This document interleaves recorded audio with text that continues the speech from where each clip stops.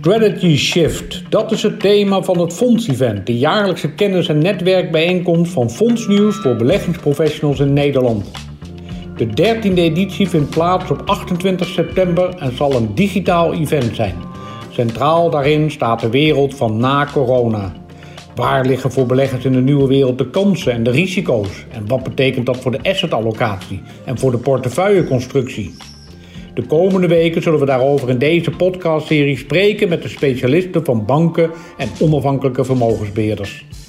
Mijn naam is Kees Verlotteringen en vandaag is mijn gast Bob Homan, hoofd van het Investment Office van ING. Goedemorgen. Ja, we gaan met jou het spits afbijten in deze nieuwe podcastserie waarin we dieper willen ingaan op de wereld na corona en vooral wat die wereld van lage rentes, hoge schulden, financiële repressie en geopolitieke spanningen betekent voor de assetallocatie en de portefeuilleconstructies.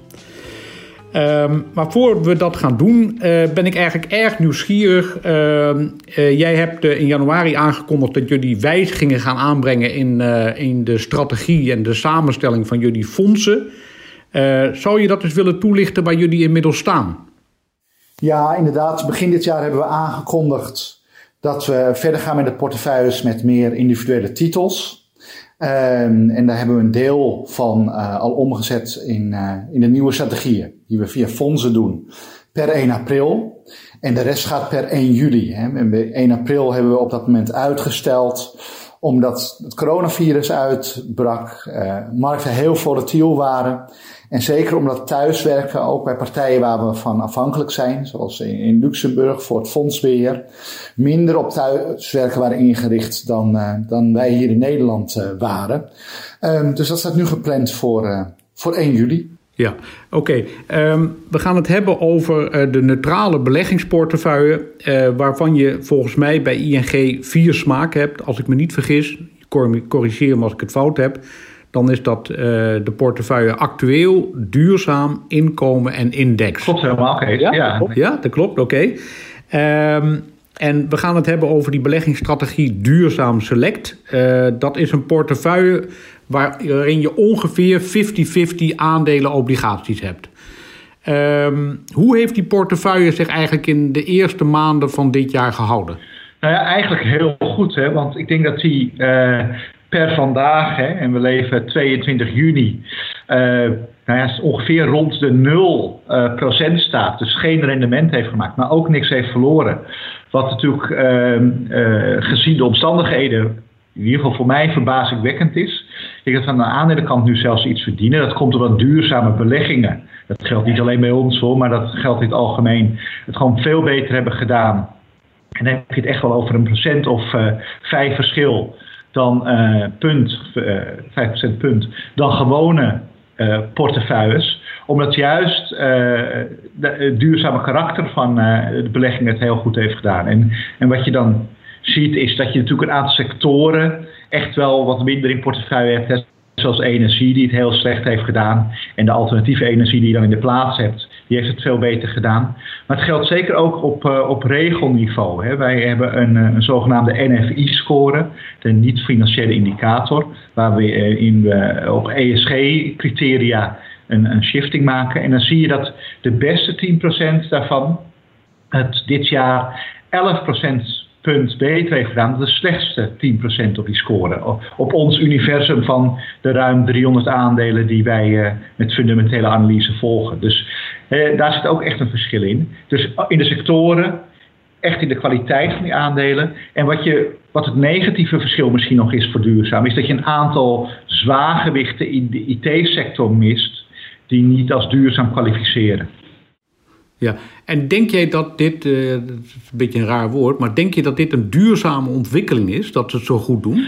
Nou, wat je zag is dat die 11% punt verschil die gemaakt werd, die score, die werd vooral in de maand maart neergezet en daarna is die stabiel gebleven. Dus dat kan je misschien wel een beetje zien als een kwaliteitsfactor. Die wordt wel vooral neergezet in periodes van stevige dalingen. Maar het mooie is, hij houdt daarna wel stand. Hij geeft dat niet meer prijs. Ja, ik denk dat dat structureel is. Ik denk dat je dat de afgelopen jaren ook al hebt gezien. Maar juist omdat er nu zo'n hele forse daling was, tussentijds komt hij dit jaar extra sterk uit. Ja. Als je nu naar die individuele bedrijven kijkt, wat is dan volgens jou de verklaring voor het feit dat ze in zo'n neerwaartse markt zo goed blijven liggen? Nou ja, dat is vooral denk ik ook de sociale component binnen duurzaam. Hè? Dus niet alleen milieu, waar het de laatste tijd echt over gaat als je het over duurzaam hebt. Maar ik vind een heel mooi voorbeeld dat bedrijven die de sociale component goed geregeld hebben, ook het thuiswerken bijvoorbeeld voor personeel veel beter geregeld hebben. En daarom veel makkelijker konden omschakelen in maart. En bijvoorbeeld niet al te veel productieverlies of dienstverlies leden, omdat ze heel snel konden omschakelen. Dus er zijn meerdere factoren die, denk ik, ook wel eens, duurzaamheid wordt dan door sommige mensen ook wel gezegd, ja, het is ook een soort kwaliteitsstempel. Die bedrijven worden wat beter gerund op allerlei vlakken. Dus niet alleen op milieu, maar ook op die sociale component. De governance met je omgeving is wat beter. Dus daar wordt in dat soort perioden voordeel uit gehaald. Althans, ja. Dat bleek heel erg dit jaar. Ja. En heb jij dan het gevoel, kijkend naar de langere termijn, dat zeg maar de wijze waarop dat soort bedrijven opereren, wordt dat gewoon de benchmark in de markt? Ja, steeds meer. Uiteindelijk worden ook besturen afgerekend op beursprestaties. Ja, en als je dan ziet dat dit toevoegt, ja, dan zal je als bestuur wel gek zijn om daar geen aandacht aan te besteden. Dus je ziet ook de criteria. Wij hebben een best-in-class benadering. En dat moet ook wel. Want ik denk als je nu vergelijkt met 10 jaar geleden, wat toen het, misschien niet het allerbeste bedrijf, maar wat in de top zit nu, en als je niks gedaan hebt, zou je intussen wel in de bodem zitten. Dus het ontwikkelt zich voort. Oké. Als je nou kijkt naar op regelniveau naar de portefeuille, dan wordt inderdaad overwegend in individuele titels belegd. Maar het tegenovergestelde vindt eigenlijk plaats in het obligatiegedeelte van de portefeuille van Duurzaam Select. Kun je dat eens toelichten waarom je nou zo'n keuze maakt op dat punt? Ja, zeker.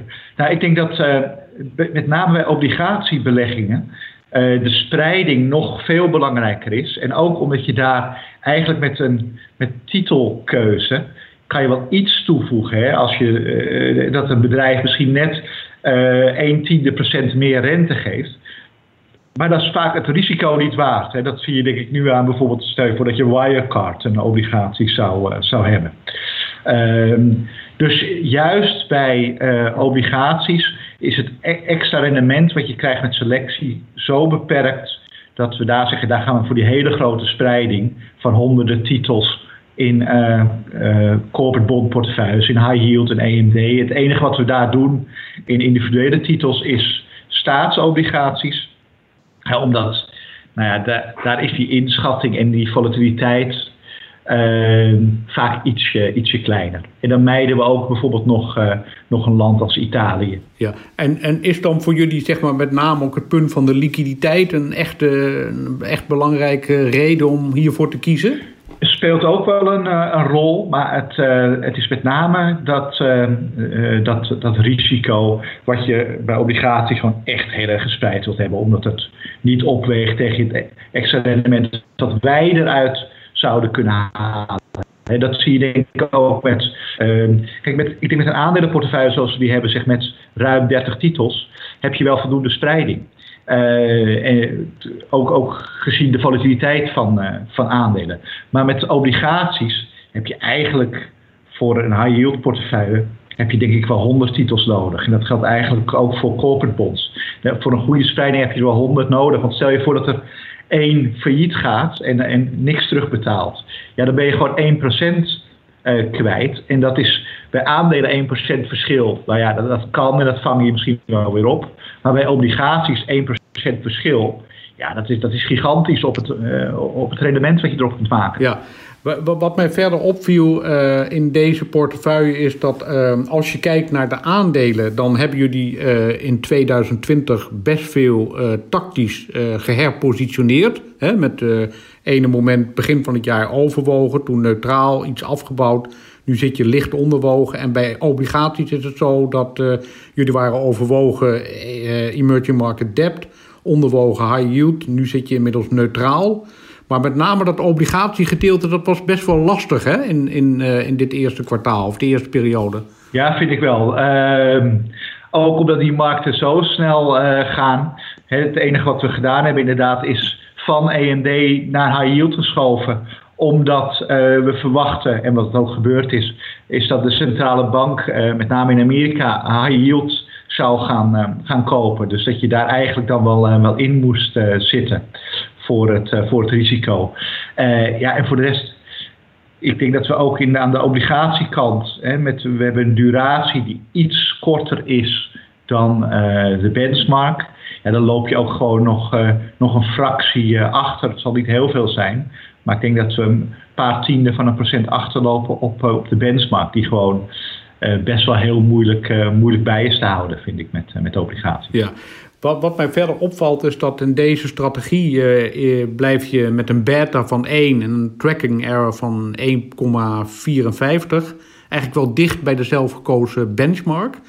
En dan vind ik het wel interessant, hoe doe je dat nou met individuele aandelen? Hè? Want je maakt gewoon een keuze daarin. En hoe kun je dan, hoe creëer je dan dat je dan zo dicht bij die markt blijft? Ja, het is toch verbazingwekkend hoe je met relatief weinig aandelen heel dicht bij die markt kunt blijven. Het zijn natuurlijk wel allemaal aandelen die in de grote indices, dus in de benchmark zitten. En dan zie je ook dat die benchmarks ook gedomineerd worden door een paar hele grote aandelen die we dan voor een belangrijk deel wel hebben. Maar bijvoorbeeld Apple, die missen we in duurzaam, omdat die bij ons niet door de duurzame toets heen komt. En dat is natuurlijk wel een heel belangrijk benchmarkgewicht. Maar zo zie je met een kleine groep aandelen kom je toch nog heel dichtbij. En vooral die beta is denk ik vrij makkelijk te sturen. Omdat als je een keer een hoge beta in portefeuille hebt, kan je er ook wat lager tegen aanzetten.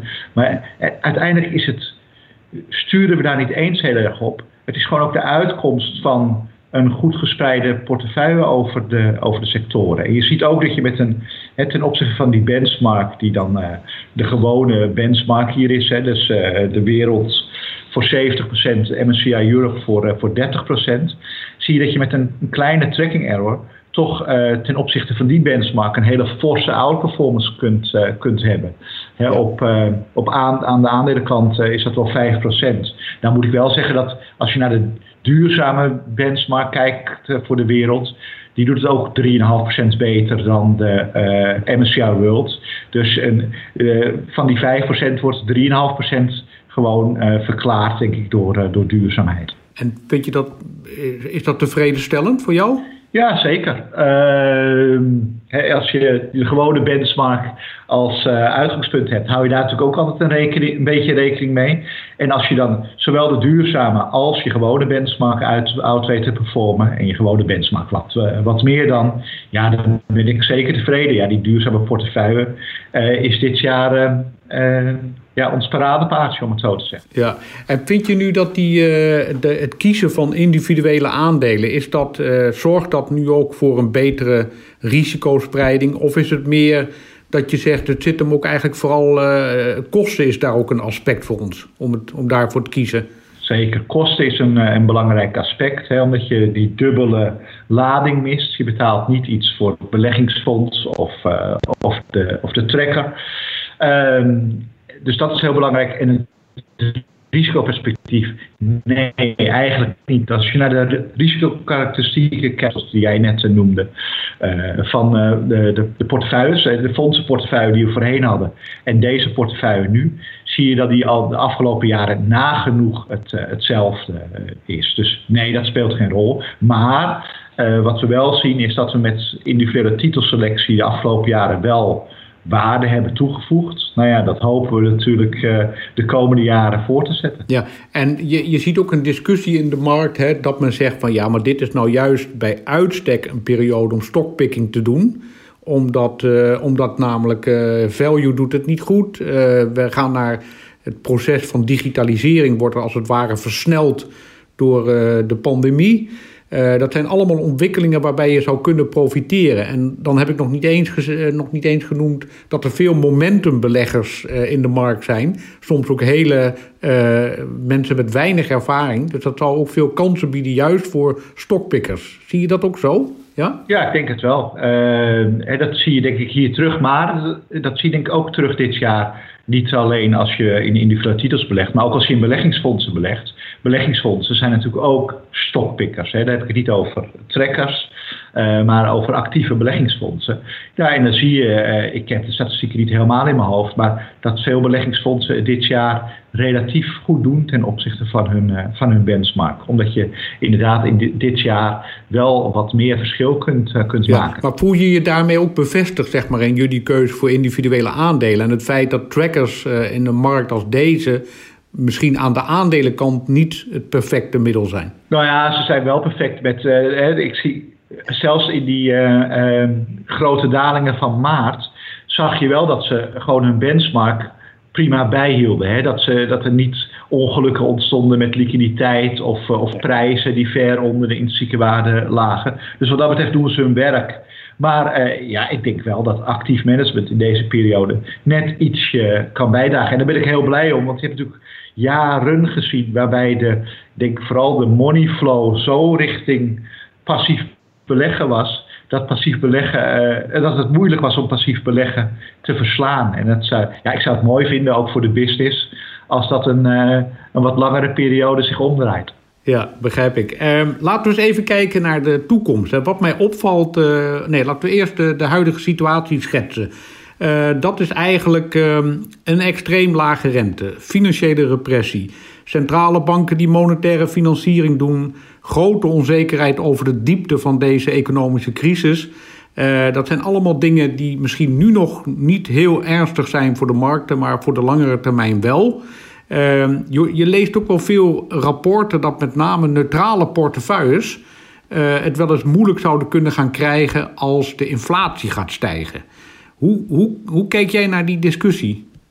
Nou ja, het zou natuurlijk best kunnen dat ooit die inflatie gaat stijgen. Maar wat je nu ziet is dat het geld van centrale banken, wat de inflatie zou moeten opstuwen, komt eigenlijk alleen in de financiële markten terecht. En dat verklaart denk ik ook waarom de koersen in mijn ogen vrij hoog staan en waarderingen echt wel pittig zijn.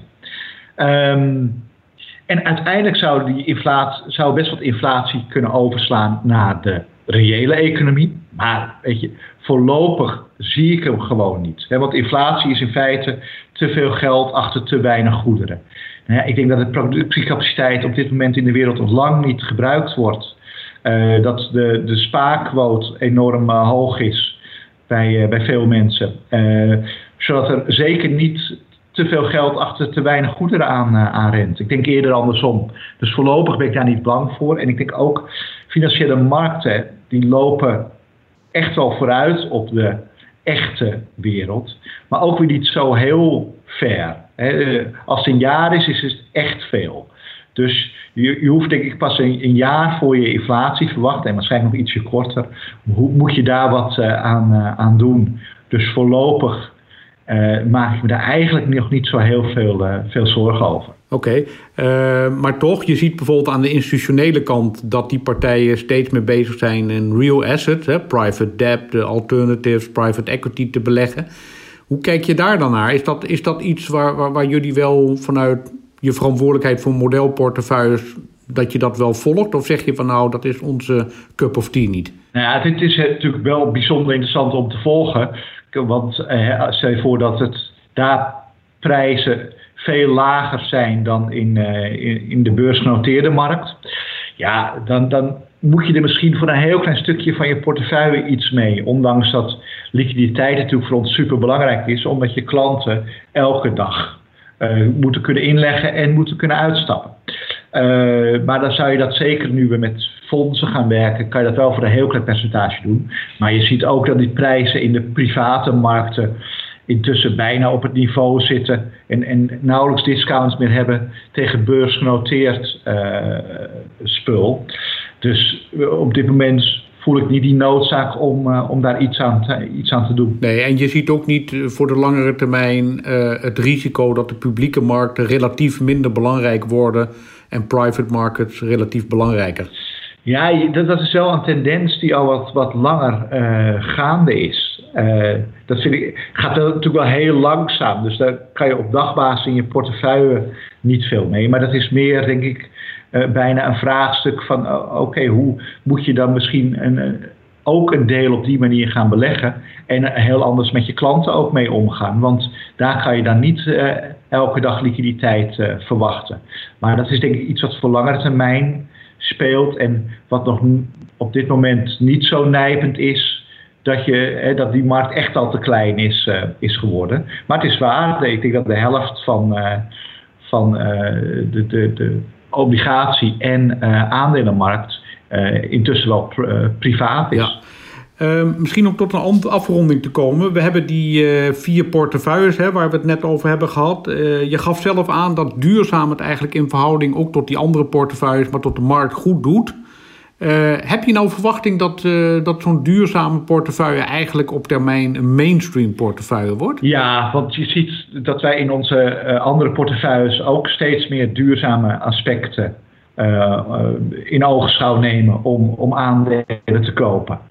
Dus ja, je ziet ook dat je dan qua duurzaamheid steeds verder op moet schuiven in de duurzame portefeuille om je nog te onderscheiden van de andere portefeuilles.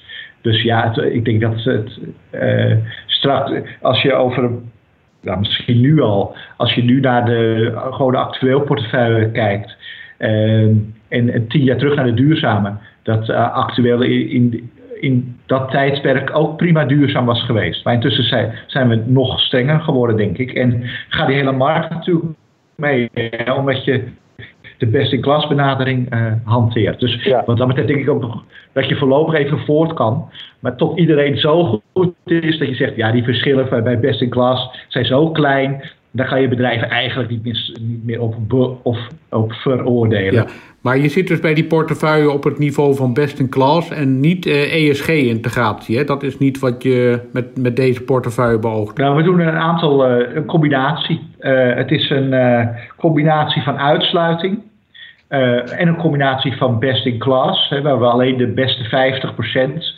opnemen. Het grootste deel van de portefeuille is zelfs de beste 10%. Meer dan de helft van de aandelen kwalificeert zich op die manier in hun sector.